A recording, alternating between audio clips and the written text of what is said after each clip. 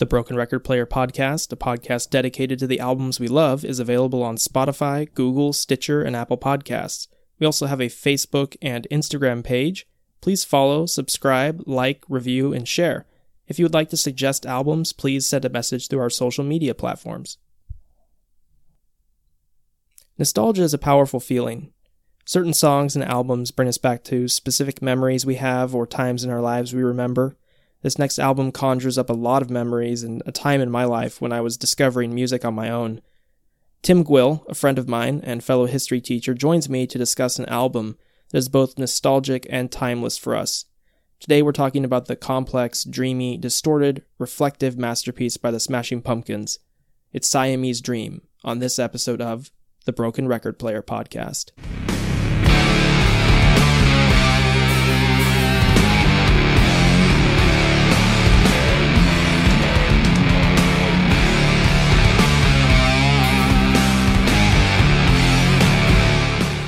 All right, everyone, welcome back. Ryan here, and today I'm joined by a friend of mine to discuss one of our all-time favorite albums, Siamese Dream. Please welcome Tim Guill. How you doing, Tim? I'm well, Ryan. Thanks for having me on. For sure. I mean, I'm really excited to have you on because this album, this band in general, is very dear to me, so I'm really happy we get to talk about this. But I wanted to talk about, first of all, your first impressions of this album. When did you get into the Pumpkins, and when did you discover Siamese Dream? Do you remember the first time you kind of came across this band or this album? Oh, absolutely. So the album came out in 93. Right. And I was 13, so I was right at that age. Like, I was not necessarily in the exact target demographic, but close, right? And I used to mow lawns and buy albums. That was my modus operandi at age 13. I cared about nothing else, and I used to. I was really into Guns N' Roses and Motley Crue, and those are some of the cooler bands I was into. I also like Nelson and Slaughter a lot too. So can't say I was like on the cutting edge or like had the real music acumen yet. But I heard on the radio. I used to have I used to live in a small town outside of Las Vegas, and we used to we set up a antenna that we could get Vegas radio stations on. So we listened to Howard Stern, which was the rock station. And the very first time I heard Today, that single, I went down and bought the single and listened to it. And I forget what the B-side on that single was, or the second song on the single. But I listened to it, and finally bought the album when I had enough money. And it was one of the very first albums that I really, truly, every song was just, to me, was better than the next song. I didn't think any song would be better than Today. And that particular single that I heard, and man, the first three songs, first two songs, Cherub Rock and Quiet, I think, to me, I loved even more. And it was that first time I was like, oh my God, an album can be more than just that song I heard on the radio. Definitely. That's an awesome story, and it's awesome that you discovered it at that age when you're, 13. That's a great time to discover the Smashing Pumpkins and rock and all that kind of stuff. They were the first band that I really got into, and their first album I bought was Gish. That was the first album I got by them, and it was the first album I bought with my own money. Oh, really? And so, because before that, I would just get hand-me-downs from my dad or, like, stuff for Christmas or whatever. This was the first album I actually decided to buy with my own money. Gish was, not Siamese Dream. Sure. But do you remember Virgin Megastore, like the Virgin Records Megastore? Anytime I got to go to, like, a big city, which wasn't very often, I would either go to Tower Records or Virgin Megastore. Yeah.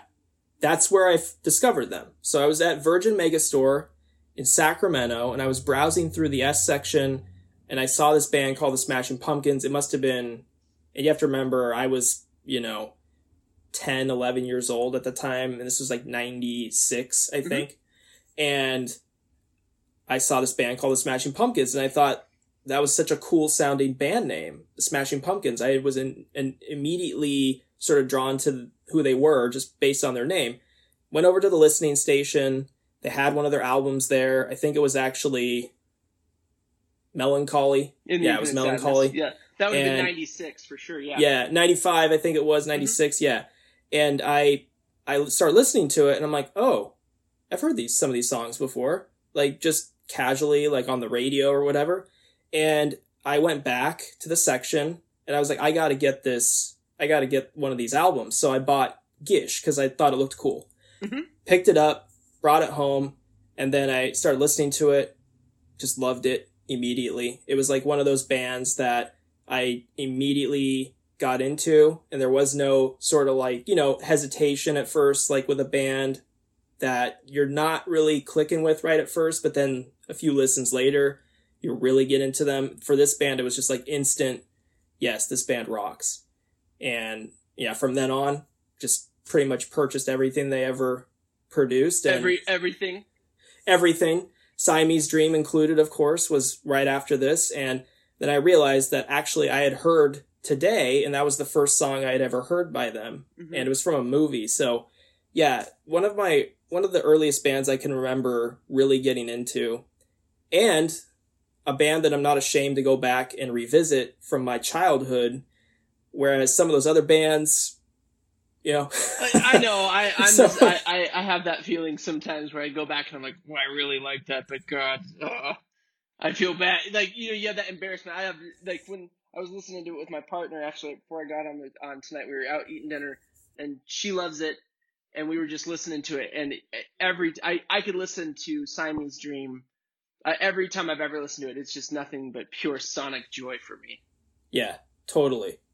And, some of those other bands that I listened to at the time just don't even compare. And, that was when nu metal was at its height. Mm-hmm. And so I was really into all that stuff. And comparing it sounds like shit compared to the Smashing Pumpkins. I can't go back and listen to a lot of that stuff, like the Limp Bizkit and, mm-hmm. It's hard for me to go back and listen to that because at that time I was really into it, and I was also into the Smashing Pumpkins. But now, going back and trying to listen to some of those bands, it's like, wow, no, can't right. take it it's seriously. Like the most you get is that nostalgic dopamine drop. Right. Of like, I remember when I heard that, or remember when I heard this, or a yes. time in your life, versus just this isn't complete art. And that's one of the things I was going to ask you, if you thought, if this is, well, I can't really frame it as a question, but as an observation for myself. I think the Smashing Pumpkins is the first thing I remember having this thought and discussion with somebody in middle school or high school, was saying what I liked about them was that their lyrics seemed to make not a lot of sense, some more than others, but it seemed to be this kind of jumblation of words that made sense together, but you could really piece together for yourself, almost like abstract art to a degree.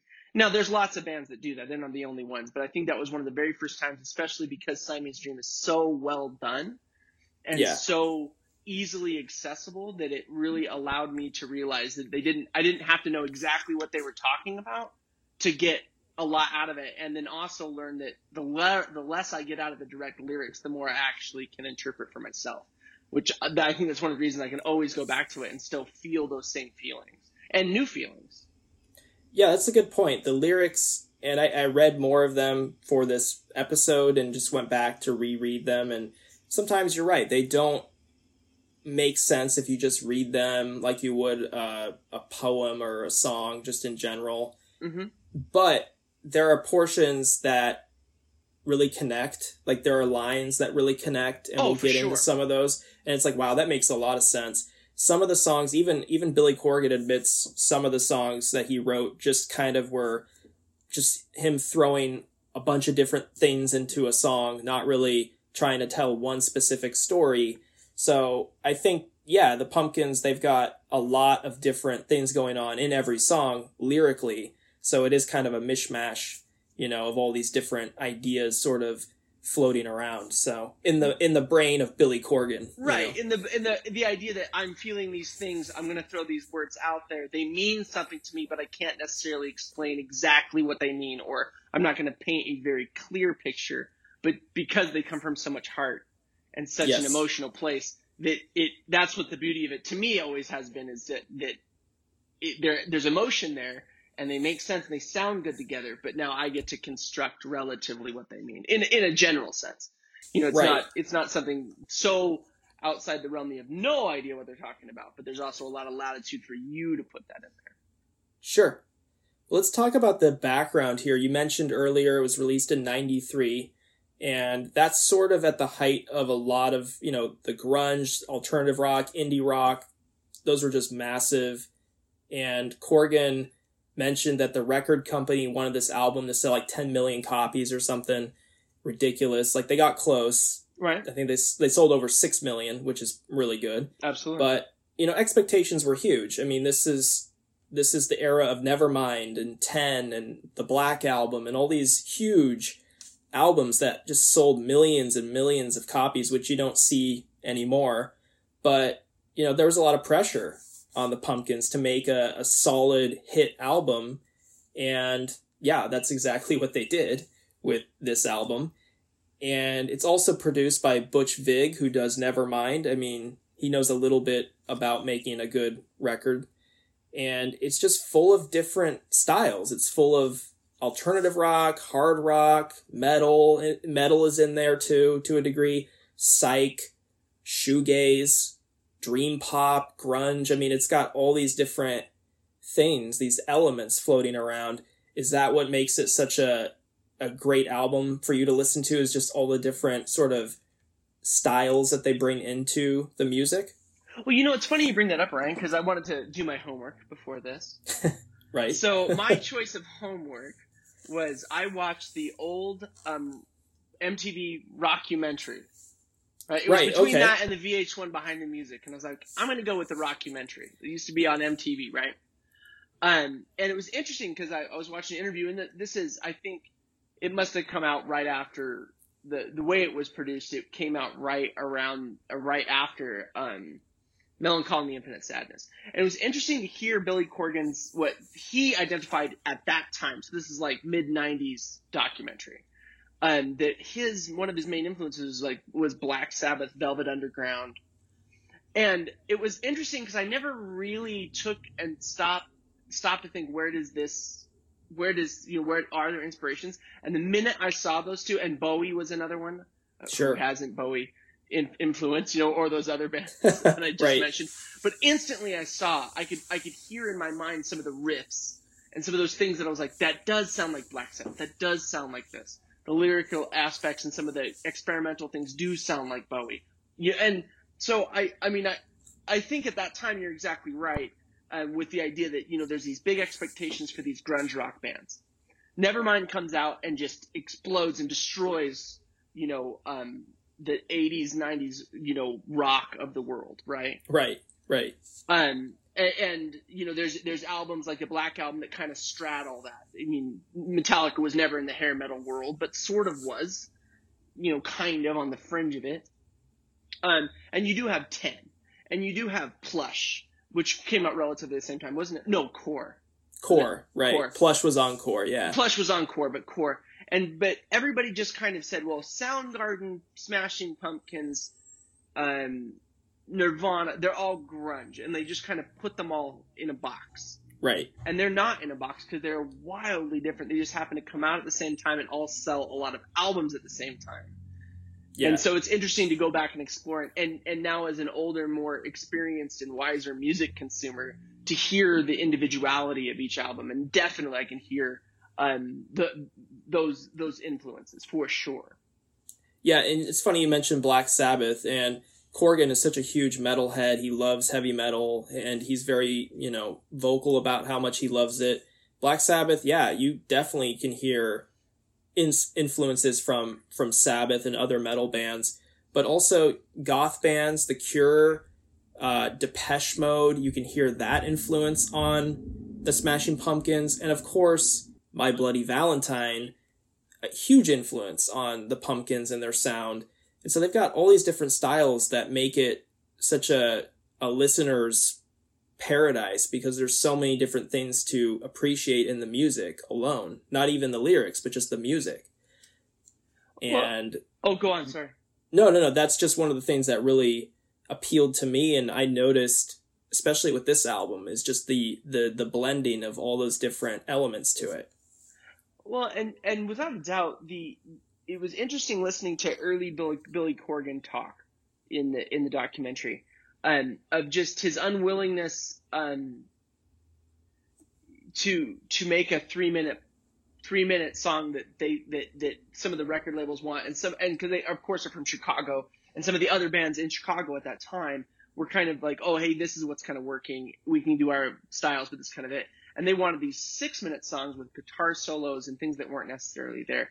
And one thing I think I appreciate about, and I think really comes through, is the brilliance of Billy Corgan, in the idea of being a truly individual, truly comfortable in his own individualism, of being able to take those styles and create his own music and still sell 6.5 million records without really seemingly bowing too much to what the record label wanted. Right. And you see that with Billy Corgan now, which I find interesting. He's become a little problematic, but just the idea that, he bought a wrestling, yes. Like a minor league wrestling, you know what I'm talking about, right? Sure. Like, obviously not WWF or WCW or but this other one, purely because his little brother liked it. I think his little brother may have some challenges of some kind, and he just didn't to do it. We'll get to that, yeah. And he always loved it, and I really appreciate that about him in general, is just like, this is what I like, I don't care if I'm going to express myself the way I want to, and I think that really comes across in Siamese Dream, because you're right, there's a heavy, hard sense to it, there's a real sensitive, emotive sense to it, and a vulnerable aspect to it, especially when you look at songs like Mayonnaise or Space Boy. Yeah. And it's this really cool, menagerie, and this cool, mixture of somebody's interests that comes out sonically. Yeah. Well, and I think you definitely get a sense of that when just how I think all the different influences, all the different styles here, you probably can imagine this album wasn't easy to make. Oh, just because, by listening to it, right? Mm-hmm.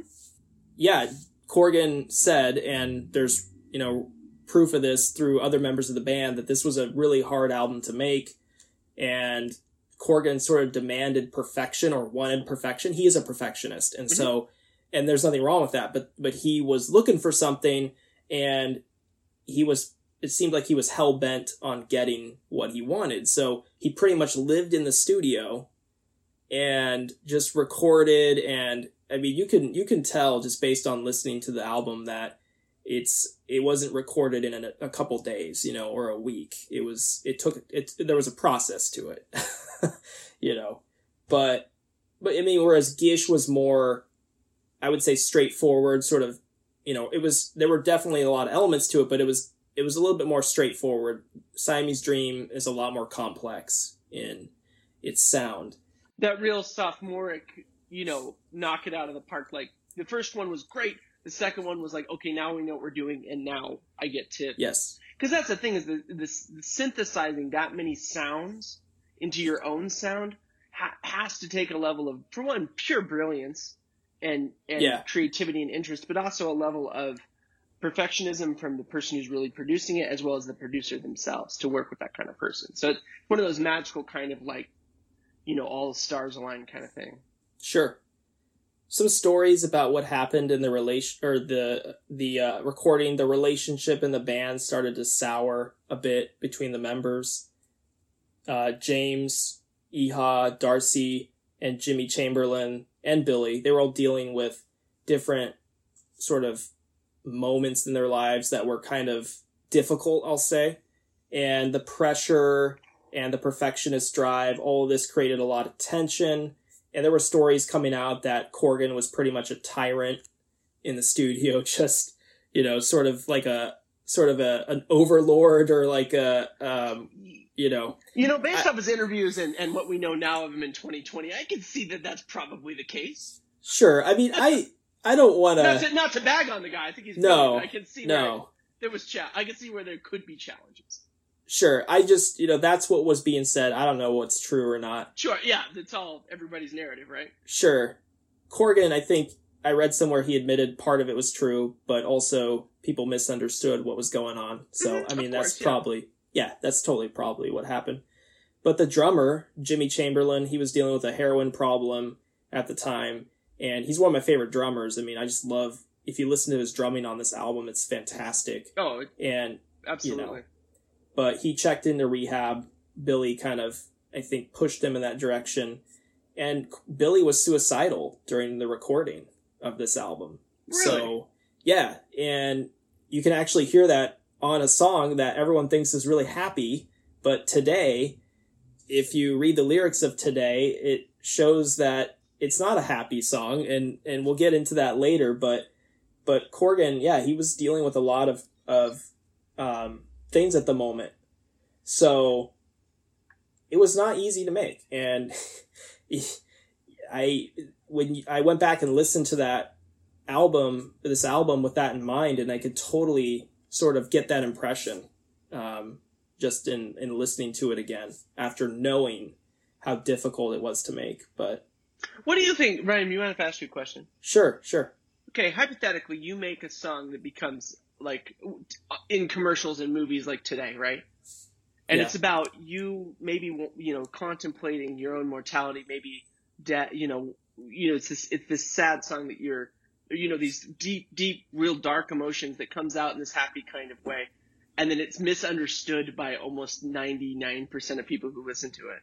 That must be a weird feeling of like, I can't imagine what Billy Corgan would think, or I would just think that it would be so weird to be like, listening to it and everybody going like listening to it on the best days of their lives or whatever, and thinking like, not realizing it really comes from like the darkest days of your life. Yeah. I don't know how I would react to that. I might find it funny.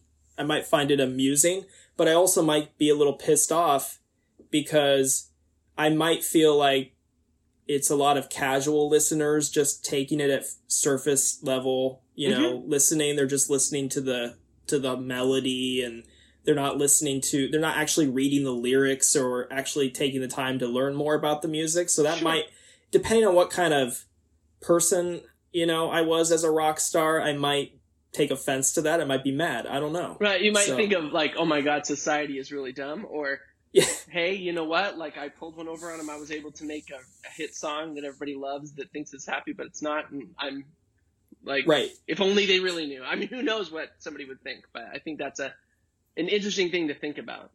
Sure. And, there's also, I think it's a little bit egotistical maybe to think or to assume that everyone is going to dig deep into your song to figure out what it's about. I mean, some person listening to the song on the radio is probably not going to do a deep dive into the song, Right. I haven't deep dive into WAP yet, so. Well, there are some who have. No, I know there are. I would fall under the casual listener on that one. There are some who have, and they've gotten a lot of shit for it. So. Rightfully so. Anyways, moving on. Let's talk about some of the songs here. Let's talk about some of our favorites and maybe go into it if that's cool with you. Absolutely. So it starts off with Cherub Rock, which is one of my favorites. Perfect opening song, right? That distorted sound of the very first couple bars really leads you into that sonic journey. I'm with you. I love the guitar riff. The guitar riff is great. And just looking into what it was about, apparently it was about Corgan and his problems with the indie rock business and how, they were expecting certain things. And some of the lines I really like were, but beware all those angels with their wings glued on, 'cause deep down they are frightened and they're scared if you don't stare. Those are some parts of the song that I really like. I just, you kind of get the impression that he's talking about people who are fake or people who are really demons in disguise, like they're angels, but that's their outward appearance, not who they really are. But I like 'cause deep down they are frightened and they're scared if you don't stare. I don't know. There's something about that line that I really like, because it's almost like he's talking about people who want attention and they want you to notice them. They're frightened if you don't stare. And the guitar solo, fantastic. But yeah, one of my favorites. And then it goes into Quiet, which is really heavy and thematically too. subject matter, very personal. This album is really personal for Corgan because it's a lot of the songs deal with his relationship with family and like his parents. And you mentioned his brother who's not, he has some problems, some health problems. Right. And so he deals with a lot of these dark, subject matters that were a part of his childhood. And I didn't know this about his family. I didn't know that he had a terrible relationship with his parents, but going back and looking through it, it makes sense now, just reading some of the lyrics. And Quiet, some of the parts of this song I really like, and the lyrics I like. Be ashamed of the mess you've made, and Quiet, I am sleeping is repeated a lot throughout the song, and it's supposed to be about a child pretending to sleep while their parents are home. Right. So, really, it's kind of dark. Today, of course, probably their most popular song. I'd bet you say that on that album for sure. On this album, yeah. Because there were 3 singles from this album, right? Because there was Today, there was Rocket, and there was Disarm. And I know Rocket didn't do as well, but I know Disarm was big just because I remember it being everywhere. Oh yeah, Disarm was huge. But anyway, continue. We were talking about Today. Sorry. Yeah, Today sounds cheerful, but read the lyrics, right? And the lyrics are basically a joke about how Corgan wants to kill himself, although he admitted he was really suicidal. I think the line that really stands out for that is, I wanted more than life could ever grant me, bored by the chore of saving face. So exactly, tired of going through the motions, right? Tired of going through the motions. Just let's get it over with. And we talked about you mentioned how songs are misinterpreted, and it just reminded me of all the other songs that are misinterpreted, like Born in the USA or White Wedding, or Fortunate Son as of this last week. There you go, right? So, yeah, I mean, a lot of songs just get misunderstood. Right, and they're just seen for the very, very surface level, but yet the songwriting is so much more deep and so much more important. Yeah. And that's fine. I mean, I don't expect people. I don't sit down and take apart every song I've ever heard. But sure. At the same time, I find it very interesting that even these really famous songs like Born in the USA or Fortunate Son, the meaning gets often lost just for that pure one hook that seems to catch with whatever somebody's either feeling or trying to express or trying to get across. Sure. Hummer, which, great song. The beginning is very different from a lot of their other songs. It's got this weird sort of repeating noise that keeps being played over and over again. In fact, Corgan said he had to play that over and over for 30 minutes straight and gave him a splitting headache. So, I mean, I can see why. Yeah, absolutely. But, Tim, what does this mean? Life's a bummer when you're a Hummer. What does that mean? Well, that was before that was before you could buy a Hummer. Oh, really? Car. Oh, by far. Really? Okay. Oh, yeah. Oh, no. Because I think that the Hummer comes from the Humvee, and the only reason it exists used to exist as a car brand is because Arnold Schwarzenegger he thought Hummers were so cool, and he had a Hummer that he thought everybody should have a Hummer, so he was a big part of that. I'm not getting the history quite right, but it was well after 1993. It was well after 1993.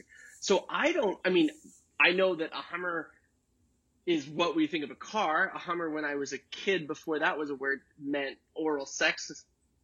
Right. And so I don't know. And then a humdinger or a Hummer, is another. So I have no idea what that line means.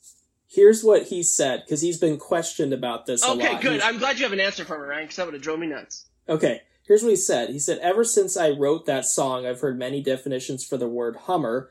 I've heard that there's a car called a Hummer. I heard that Monica gave Bill a Hummer in the White House. But quite honestly, in my innocent youth, I imagined it being someone who just walked around humming a song to himself. How wonderfully innocent. Right? So, there you go. Hummer. I always wondered that. I'm like, why the hell is it called Hummer? Because I always thought of the car. I was just like thinking of a car, and I'm like, I just, Smashing Pumpkins and Hummers just don't seem to go together. No, I can't imagine No, and yeah, that was well before one of those even existed. Okay. But it's a dreamy song. It's got a dreamy sort of feel to it, especially at the end where everything kind of slows down. So really cool song. Different, I think, from a lot of their stuff, just in general. And then we get to another single, Rocket. And yeah, I love Rocket. It's sort of in that dreamy sort of vein like Hummer was. Absolutely. Yeah, I love it, especially when he's screaming, "I shall be free." I just love that.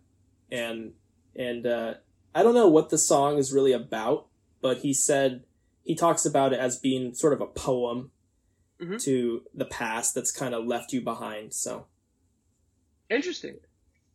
I mean, I feel like that's a lot of Pumpkin songs can be interpreted that way. It's kind of like nostalgic sort of, things that happened in your past that you either hate or love, but you go back to all the time. You reflect on constantly. So right, that it's part of it's part of who you are, good or bad, and right. So you're gonna think about it a lot because it makes up who you are. Yeah, exactly. Then we get to Disarm, which you said was everywhere at the time. Yeah, it was phenomenal. It wasn't as everywhere when I was 13 as much as today was, but I remember when I heard that song for the first time, just being like absolutely transfixed because of just how it starts. With everything about it was just so emotional, and to me it seems like a little bit of a left turn on the album itself. To me, just because it has that kind of, pull that's not necessarily what you're expecting, especially after you have Cherub Rock and Quiet, and then Today, which is slightly different, and then Rocket seemingly is similar. Hummer's they're not similar, they're very different, but they kind of feel the same, and then all of a sudden it takes a huge left turn, right? Which is in a beautiful way.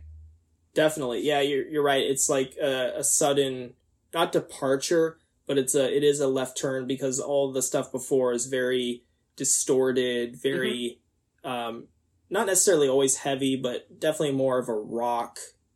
Right.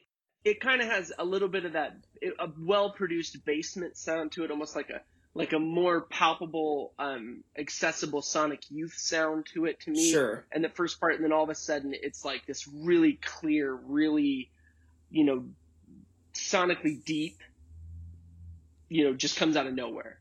Yeah. Well, it's a very, I'm sure you can get this from just listening to the song, but it's another very personal song. Oh, very much so. Yeah. Yeah. And Corgan, he talks about it, and he's got a lot to say about stuff, and it's really interesting. I love watching interviews with him. I love hearing him on shows. Like when he went on Joe Rogan's podcast, I loved it. It was just great to hear him talk because he's got so much to say, whether you like it or not.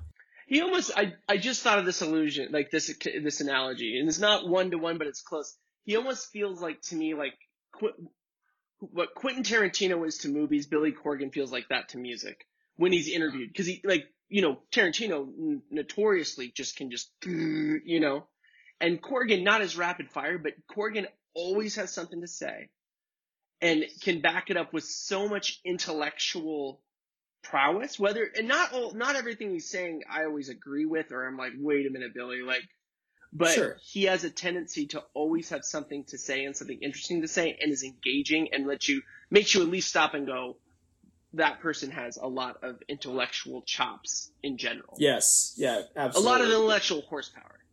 Yes, definitely. And the song is kind of beautiful, like you said, but it's a little scary. It's a little frightening. Oh, very much to a degree. And this is what he said about it. This I thought was really interesting. He said, this is going to sound bad, "I didn't have the guts to kill my parents, so I thought I'd get back at them through song." Oh, wow.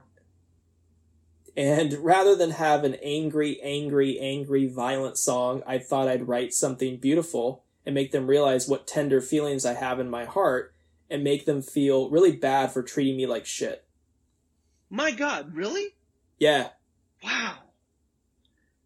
Boom. Billy. Well, and it was interesting. I was thinking about, and I went back and kind of reviewed real quickly the music videos from this album. Yeah. And today's is in the ice cream truck. Right. In the Midwest plains, I think, you know, like Yeah. farmland around grayish farmland, and it's, you know, it's all of that. And then Rocket, they're all in, you know, metallic suits, and it's very, you know, also kind of showy. And then this one is nothing but like black and white rooftops, the band playing. So Yeah. Yeah. But that's interesting to know. Like that was one of those things I never really thought about too much. Or I mean, I had my own interpretation of what those songs mean, but I would have never gotten that from that song. Yeah. From my interpretation, which is good because I don't, you know, that I took something totally different from that. But that's such an interesting approach to why that song was written. Yeah. Yeah. It's I don't know. It after re-listening to it and knowing that it makes sense when you re-listen to it, knowing that he meant it that way. It has a whole new meaning. Oh, now that's the first thing I'm going to do when we finish this interview. Yeah. Is that song. Well, but also one could say that that's one of the beauties of music. I mean, I know it's kind of a platitude to say, but like, thank goodness there are outlets like that to be able to express your feelings and emotions that way. Even if he's saying, this is the song that was everywhere, probably was in the top 10 at some point, 93, 94, Sure. you know, maybe top 25 for sure. Yeah. That was an outlet instead of having some tragic, awful thing happen and never have the art, you know? Yeah, no, good point.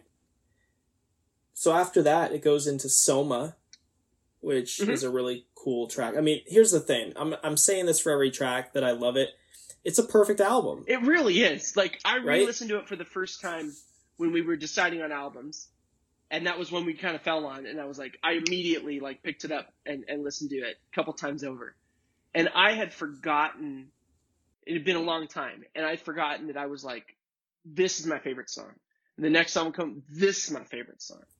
I finally came up, I think Quiet at the end of the day is still my favorite. But that's only through multiple listenings too, because it truly is one of the greatest albums I know I've ever listened to. Yes. Because you're exactly right. You can go, this is another great song, this is another great song. Yeah. And I'm with you 100%. Soma is another great song. And absolutely. This one is about a girlfriend who left him in 92, commented on how a love relationship is like opium, puts you to sleep, soothes you, makes you feel secure and safe, then bam, reality hits. So Soma kind of has that feel to it. It's very, you know, mellow and kind of lulls you, but then it kicks your ass and like it picks up. And so it's kind of a roller coaster song, which is something the Pumpkins are really good at doing. They kind of bring you in.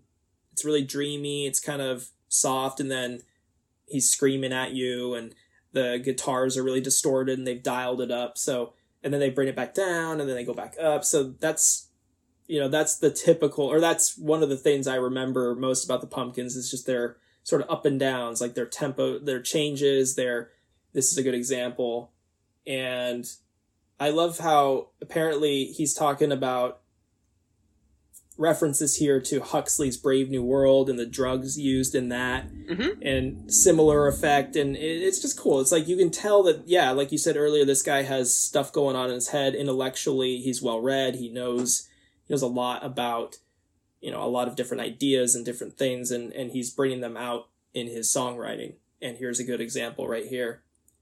When he's screaming I'm all by myself. I love that part. He's just yelling it's that. like the withdrawal of heroin or opiates. You know? Right. Everything's great. Everything's great. This is awesome. Unbelievable. I feel great. And then, oh God, you know.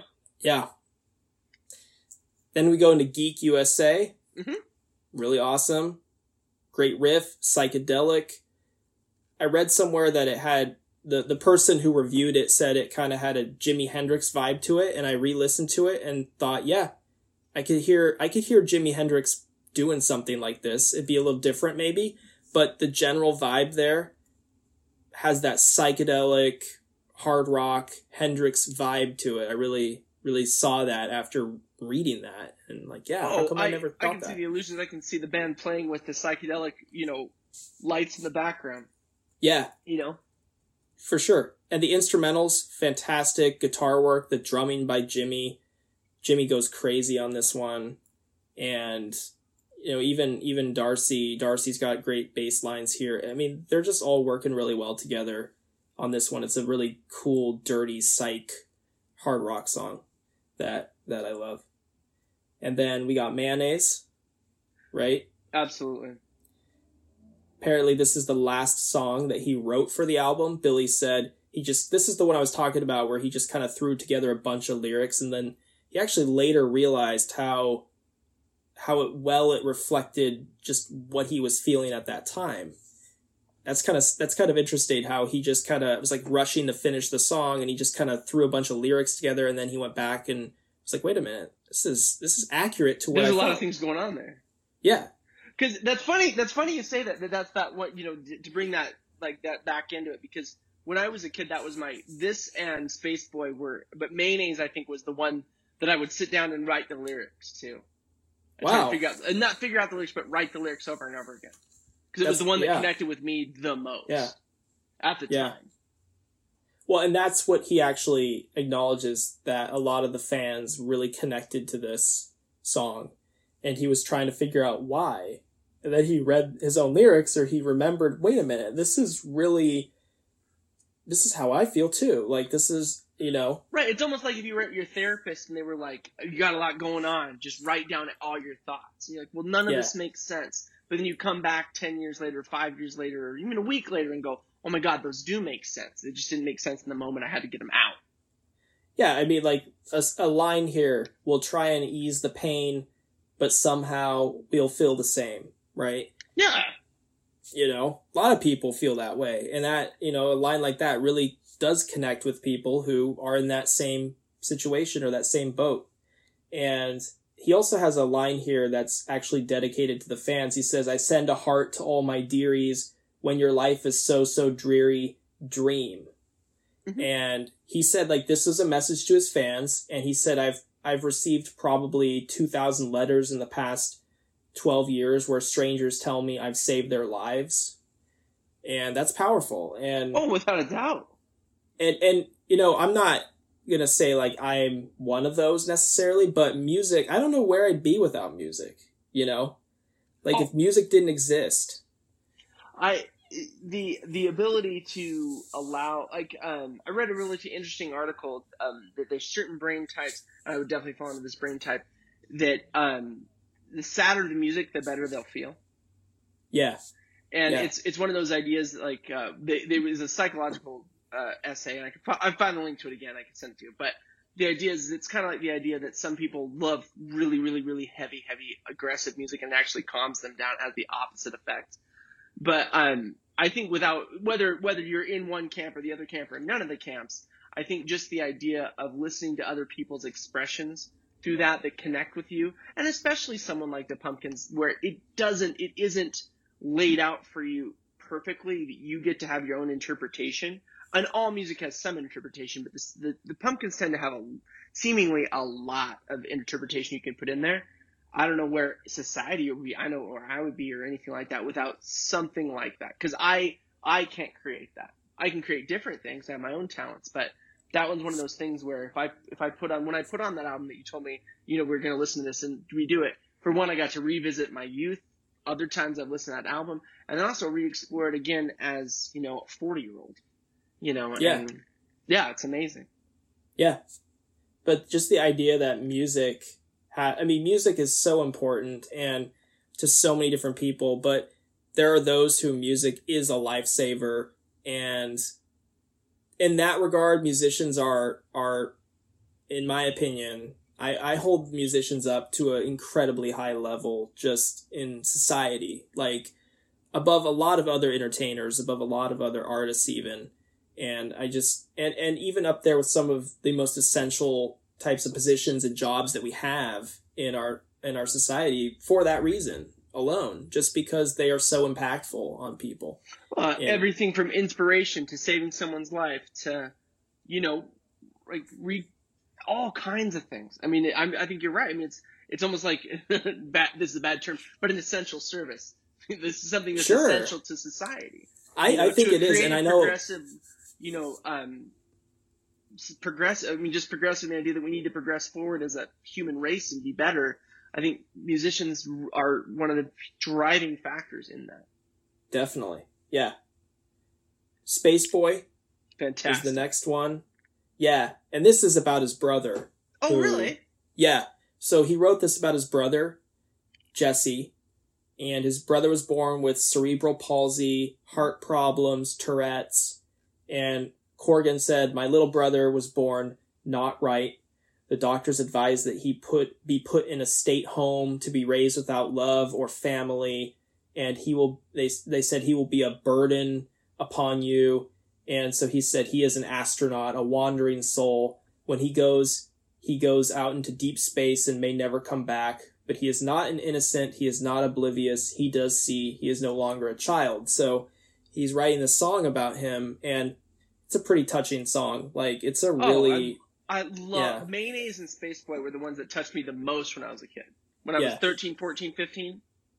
Yeah. And then we got Silverfuck, which is just a heavy hitting song. And I didn't know this, but it was inspired by a show they did where a band played so long that the club cut the power. Which is great. And the band refused to stop playing. Fights broke out, and he said it was a powerful moment. And yeah, I can see that. I mean, when you're able to, when the club cuts your power and you refuse to stop, and people are still there and they want to hear more, fights break out. I mean, that's, what more can you ask for from a rock show? That is awesome. But I love how, and you can see this because I love how it goes from being quiet and mellow to heavy, chaotic in a split second. Again, I mentioned this in another song. They do this really well. Mm-hmm. And you don't know when it's going to happen. That's what I really like about this song is like when you have it on, there's a moment where it's like really quiet, and then it immediately goes up to like 10 or 11 if you're in a Spinal Tap, right? Right. It immediately goes up to that extra level, and yeah, it's a great rock song. Well, and what do you think, and you may agree with this statement or not, but I almost feel like the album is that way. Because you have the first three songs are heavy, and, heavy or dreamy, and they have this kind of longing hardness to them, and then there's this left-hand turn into Disarm, and then then you're back up, and then you're kind of back down again with Mayonnaise and Spaceboy to a degree, and then you're right back up again. Like, that's one of the things that I do miss about albums classically, without sounding like too much of an old man, or a Luddite or anything. I love having every song I've ever heard basically, accessible on my phone. But what I used to love really is when I got older, is getting an album and listening to it the way it was intended to be listened to. Yes. And that's one of the reasons Tool didn't want to be on Spotify, was saying they had that kind of idea that these are individual songs or works that work together, that are arranged in a certain way. And I think the arrangement of this album is very close to exactly, in my mind, the way the songs tend to be. I would agree with that. I think both the album as a whole and each song, or for many of the songs, there is that up and down change. And that is sort of part of what they do really well, just in general, is take you on a ride that's like got some highs, got some lows, but it always is, it's a journey that you want to go on. It's not like you don't want to listen to this roller coaster ride. You do want it. So, yeah. And here we go. Like, the album closes out with two tracks that are really just a big come down in a way, like in tempo and everything. We got Sweet Sweet, the sort of the lullaby like song, which I really love. It, after Silverfuck reduces your brain to goo, you come to this lullaby, which is still a dark lullaby. I mean, it's not like the Smashing Pumpkins are going to write a song that puts you to sleep really, without any nightmares or dreams. But I just love how he's saying here, and they all want you to change. He chants that over and over again, and they all want you to change. And I don't know, there's something about that just really, I just love hearing him chant that, because it's almost like, well, who's they? And, want you to change. And a part of me is like, no, I'm not going to change, fuck change. Like, I'm going to be who I am, And so, and I don't know if that's what he's going for here, but I love that chant, that lullaby. Right, and that kind of chant towards authenticity. Yeah. And then it ends with Luna, which, again, fantastic song, good close. Corgan said the song is for the moon. It can never be for the one you love, because apparently people were thinking that it was a love song about somebody, and he said it's for the moon. So. By definition, unrequited love, right? The moon won't love you back. That's true. This is true. But yeah, I mean, what a perfect album. Not a bad song at all. Everything fits. And it's one of those, I think, rare instances where every song is good. And even some of the albums that I've done for this podcast so far, there might be a song or two that are good but not great. But this album is not like that. There's not a bad song to be had here, which is rare. It is extremely rare. There's a few bands, few albums that come to mind when we were even talking about what album to do, but even of the ones I threw at you, this is one of those ones that I was like, no, I do that in a heartbeat, just because there's not a song on there that I can't put on and have real connection to, feels to, memories from, And I was even thinking about something you said about, the role of music as far as expression and society and us, what we get through, what we go through. I was just thinking about how much this particular album, and becoming pretty obsessed with it when I was a kid, really led me for an exploration of art and culture that I wouldn't have had otherwise. This album made me go, wait a minute, what else is out there? And go into everything, from, Sonic Youth to the Pixies to, the list would go on and on. Built to Spill, Modest Mouse. I could go on and on and on. But the point is that this was one of those first things that opened up a 13-year-old's mind to say, I don't have to listen to what's on the radio. There's amazing artwork out there. There's people have a lot to say and a lot that I can personally get out of it and emote with and help me deal with things. And I wouldn't be who I am today without this album, for sure. Yeah, that is, I think, something a lot of people can say about the Smashing Pumpkins and this album, is that it became a personal, nostalgic album, and their fans, like, they have very passionate fans, the Smashing Pumpkins, and I mean, you could say that about a lot of rock bands, sure, but I feel like the Smashing Pumpkins there's something about the fan base that it's deeply personal, these songs, in a lot of ways, and a lot of that has to do, I think, with Corgan putting his own personal emotions into it just so deeply.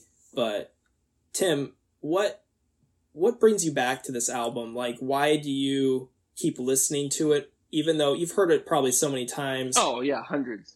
But why do you keep coming back to it? Because aren't you sick of this album yet? I mean, come on, right? One would think, and I have burned myself out on many a band. Sure. But I would say for me is that, especially now, and I'm older, I'm 40. That's a weird age to be, any age is a weird age to be when you think about it. But there's something about being 13, being 14, and that sense and the nostalgia and the time and space and place I was when I first heard it. I would say that there's such a memory tied to it. Strange story. I told my partner Savannah this today. I was listening to this album when I was first moved to Boise. I was rollerblading, exploring the city by myself, and I broke my collarbone. Oh, shit. I was totally by myself. I'm all right. I'm still alive today, but it was a very traumatic experience. Wow. Find a payphone and all this shit. But the thing is that it was just for me, a happier, simpler, easier time. And and take that for what you will. But the other one is that it is so easy to listen to. It's so easy to sink yourself back into. It still allows the ability to, I had my own ideas and interpretations of it at 13, again when I listened to it in my 20s, again when I listened to it the last couple of weeks, and it's going to have a totally different way I look at it just off the conversation, what I learned from you and today from this interview. I'm not going to look at that album again, and there's very few albums I can even think in my mind where I could have so many different reactions to it and interpretations of it. And I think that's the real answer to that question, is that it leaves so much latitude to the listener that it's an album I'll listen to for as long as I'm around. I just gotta ask you, what the hell were you doing when you were rollerblading? Were you jumping off some stairs? No, it was horrible. So I was actually at BSU, right? Okay. Boise State University. Boise State, right. And this was 1994, summer of 1994. And I was rollerblading. I had moved to the city like a week before from this small town. So I was like, oh my gosh, it's a college campus and downtown and everything. And there was a cheerleading camp in the summer, because it's in the summer. Right. And they're all middle school, high school girls doing cheerleading. I was just going into middle school, or, ninth grade. And so I was like trying to be super cool and like, yeah, and it wasn't like I was trying to do something cool or I was trying to grind. I was simply just trying to look cool going straight. And that was the end of me. Epic fail, right? Yes. Oh, man. It was an embarrassing time, but a great story now. What about you, Ryan? What makes you come back to this album? Well, nostalgia for sure. And just, knowing that this was a band that I discovered early on. It was one of the bands that I really got into early on. Listening to this album brings back a lot of memories as well.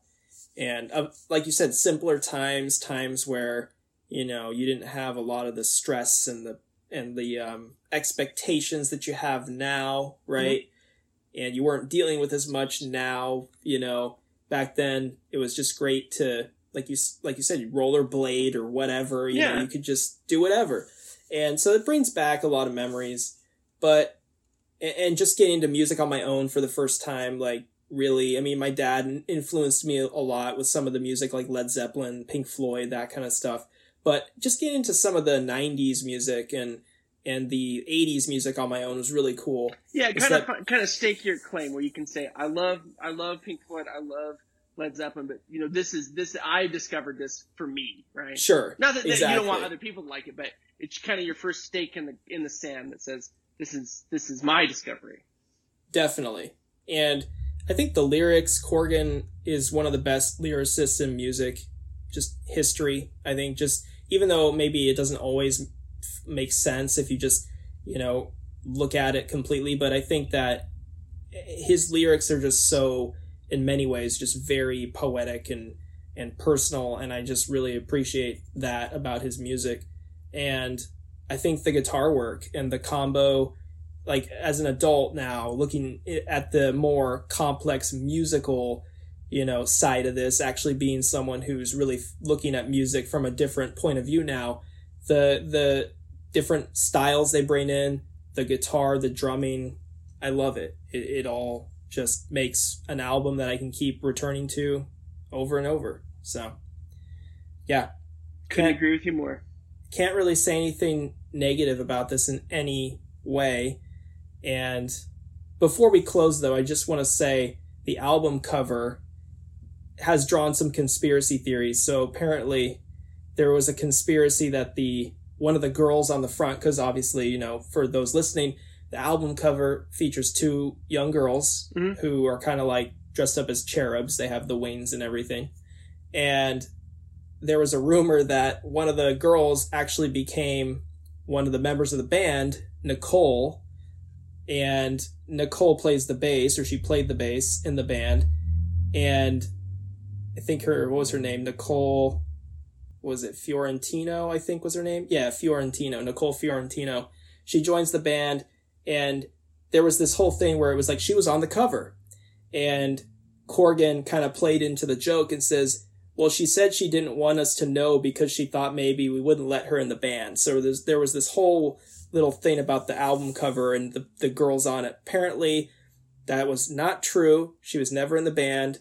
The girls are grown up. They're doing their own thing. They actually, for the reunion tour, they had a photo together for the first time since 93 when the album came out. And I think they put wings on and everything. They posed. And did the whole thing? Yeah. I remember hearing that there was a conspiracy theory around that. And it's interesting because it's like you have three really big album covers that have children. I mean, there's lots of them that have children, but There's of course Nevermind. There's this, and then there's the Goo Goo Dolls album. Yeah. Right. Not and that one got pulled because they had like cherry pie or something, like fruit on their face they were eating, but it was supposedly thought it alluded to child abuse, so they had to edit it. Even though it had nothing to do with that. Anyway, I just find it interesting of the children on 90s albums that had some kind of issue about them or conspiracy about them. Well, this one was kind of touching, endearing. No, that's fantastic. Yeah, and it was funny because they apparently didn't know each other. And just looking at the image, it looks like they're best friends or even sisters. Oh my gosh, I was looking at the album and I was listening to it right before we got on the thing, and it's such a beautiful picture of just like childhood friendship. Yeah, they didn't know each other, and that was the first time they ever met, so... Beauty of kids, they just instantly, like, connect. And maybe never see each other again. I like that. Yeah. Well, Tim, thanks for sitting down to talk about Siamese Dream with me. Anytime, Ryan. It was a pleasure. And for all those who haven't listened to Siamese Dream, check it out, and let me know what you think. And don't forget to subscribe and follow the Broken Record Player podcast. We're on Spotify, Google, Apple Podcasts, and Stitcher. This is Tim and Ryan. We'll see you next time on the Broken Record Player podcast. See you next time. Thanks for listening.